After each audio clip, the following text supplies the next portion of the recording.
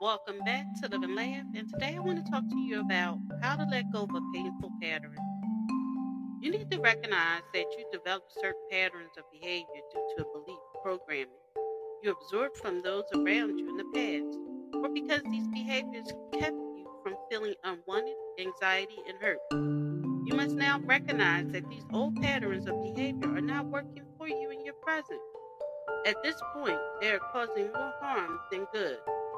You must accept that if you keep doing what you're always doing, you will keep getting what you always get. Thank you for listening. If you know anyone that can benefit from this, go ahead and share it.